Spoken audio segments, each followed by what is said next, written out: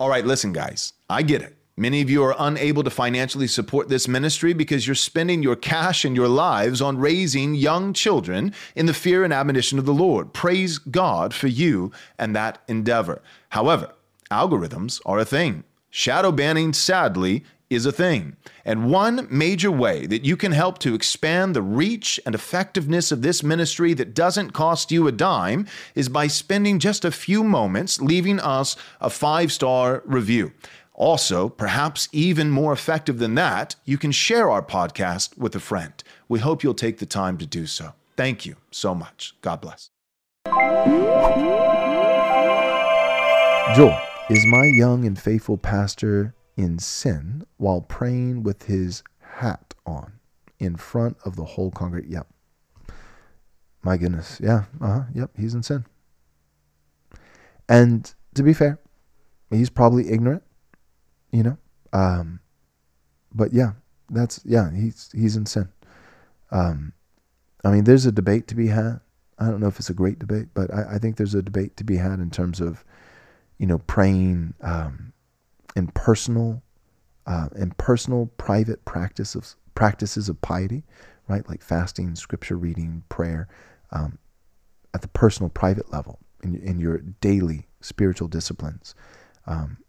That would be one thing. And even in that setting, I would say go ahead and take your hat off. But if we're talking Lord's Day gathered worship, where the word is being preached, the sacrament is being administered, the Lord's Supper and baptism, and it's the ordinary means of grace, publicly preaching the word, publicly praying the word, I'm assuming that's the prayer you're referring to in the Lord's Day gathering, publicly preaching the word, publicly praying the word, publicly singing the word to God, and also addressing one another per Ephesians and Colossians, and hymns and psalms and spiritual songs. So publicly singing the word, and then the fourth of the ordinary means of grace, publicly seeing, not singing, but seeing, S-E-E-I-N-G, seeing the word in the only two images that are prescribed for us by the Lord Jesus Christ himself, namely baptism and the Lord's Supper.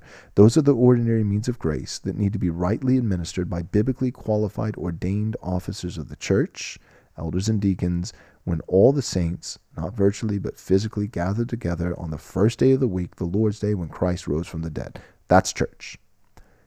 And in that setting, dude's got a hat on stage as he's leading the church. And Paul doesn't just say it's a sin. He says it's embarrassing. It's shameful. The same way it's shameful for a man to have long hair and a woman to have short hair, it's also shameful if a woman won't cover her head. And it's shameful if a man will. And it's funny with head coverings, because there's guys, and guys that I love, like Doug Wilson, who I respect. Doug Wilson is, we're not peers. He is my superior. He is. He's a better man than I am. As much controversy, he's a better man than I am. And theologically, he's superior. But he's wrong about head coverings. And I'll say that I would more confidently say that Doug Wilson is wrong in his position about head coverings than I'll say he's wrong in his position about baptism. I would have more hesitation in saying that I'm right about credo baptism and Doug's wrong about paedo baptism. But I will confidently say that if there's any one doctrine where I disagree with Doug Wilson and I stand the best chance of being right and holding the actual biblical position and him being wrong, it's head coverings. And on that note, Doug argues that, the last line in this text in 1 Corinthians 11, Paul says her hair is given to her for a covering.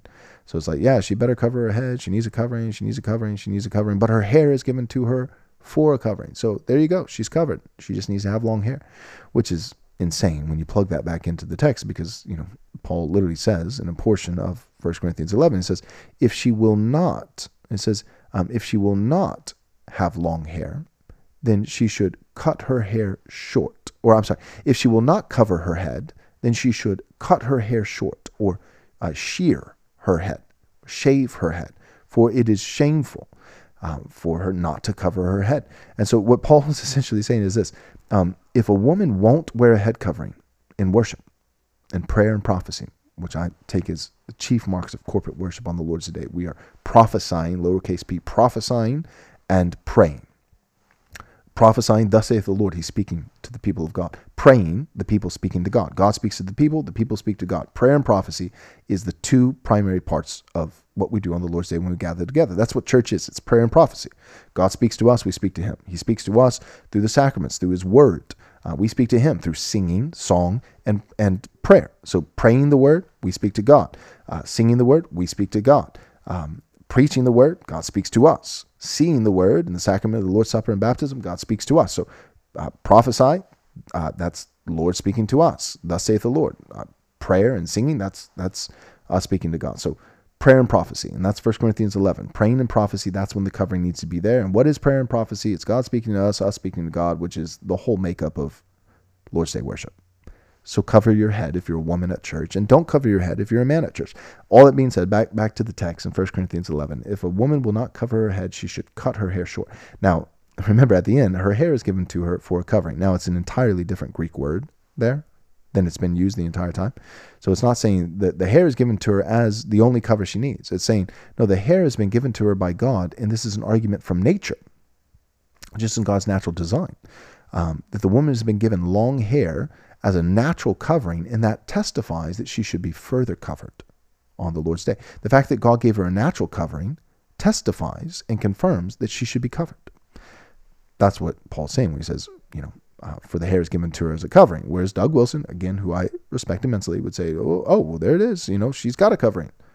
Like, no, the hair is given as a natural covering, confirming that she needs to be further covered. And Doug's going to say, the hair is given to her as a covering, so as long as a woman has long hair, that is the covering, and she doesn't need a covering. And again, the reason that doesn't work is because it literally says, if she will not cover her head, she should cut her hair short. So now plug in Doug Wilson's hermeneutic. If he's saying that the hair is a covering, and that's the only covering that's needed, then if she will not cover her head, she should cut her hair short. Well, if the hair is a covering, then essentially what Paul would be saying is, if she has short hair, she should cut her hair short. Right? Because the hair is the cover. If she doesn't have long hair, she should cut her hair short. Think about that. So if her hair is already short, then she should cut her hair short, which is already short. But if her head isn't covered because she doesn't have hair, and hair is a covering because she's bald, then she should shave her head, but it's already shaved because she's already bald. It's just, it's dumb. It's dumb. And it really is, I think, one of the clearest texts in Scripture, head covering. So all that being said, back to your pastor wearing a hat, because the woman should cover, but the man should not. And with your pastor wearing a hat, that's one of those things that has kind of stood the test of time, at least, where I am, in God's country, Texas, you still, you could be at the rodeo on a Thursday afternoon. It's not the Lord's Day. It's not church. It's not the gathered saints. There's no administering of the ordinary means of grace. It's bull riding. And somebody will pray, God bless America, and all the men will be taking off their cowboy hats, right? A baseball game, somebody prays, and what do people do? The men instinctively, right? It's just built into our culture. It's one of our cultural rituals. Men take off their hat. You sing the national anthem, right? It's not even to God, but just anything that signifies some kind of, it's a moment of respect, a moment of honor. And what do men do in moments like that? They take off their hat. At a funeral, men aren't wearing hats. They take off their hat. At a wedding, like anything of pomp and circumstance, anything of that's formal, that's official, and it's certainly anything of reverence and respect, men take off their hat because they know that it's shameful to cover their head, because man is the glory of Christ. Right? Christ is the glory of God. Man is the glory of Christ, and woman is the glory of man, and the hair, a woman's hair, is the glory of woman. And man knows that the glory of God, instinctively, man knows, even pagan men know, that in God-like moments, in reverent moments, moments of honoring God, moments of worship, that the man should not be covered. The man rather should display God's glory. Man is the image, and both men and women bear the image of God. But the Scripture teaches, Paul says in 1 Corinthians 11, that man bears not just the image, woman bears the image of God, but man bears the image and glory of God. And the glory of God in man should be on display. God's glory should be on display. Whereas the glory of man that woman bears, she bears the glory of man, man's glory should be covered. Right? So it's not just an argument about authority and submission, it's an argument about glory. And whose glory gets to be put center stage on display at church on the Lord's Day in the worship of the triune God, and whose glory should not be a distraction and should be veiled. Right? So the glory of man, which is woman, should be veiled in the worship of God. But the glory of God in the worship of God should be put on display. So man, who is the glory of God, does not cover his head, but woman, who is the glory of man, does. It's real simple. It's really not that hard of a text. I'll tell you what makes it hard. 130 years of feminism. That's what makes 1 Corinthians 11 hard to exegete. Feminism makes it hard. The text itself is not hard, but feminism makes it real hard. It's hard to interpret something you don't want to interpret, that you're scared to interpret. So, all that being said, women should cover their head. Men should not cover their head.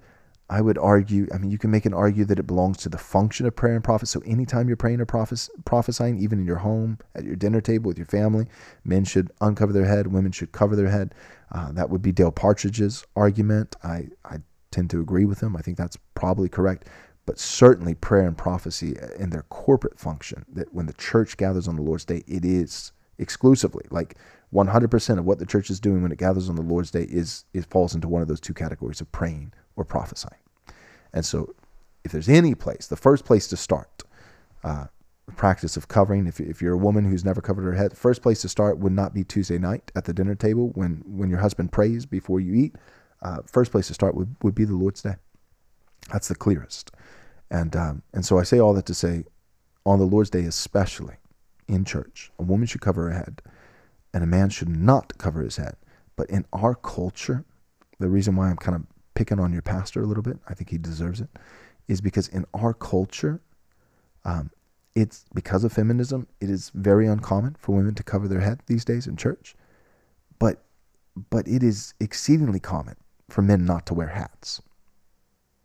Despite all the feminism, despite all the bad exegetical takes on 1 Corinthians 11 and head coverings, still, despite all that, most men still know better than to wear a hat at church, much less wear a hat on stage as the pastor while praying at church.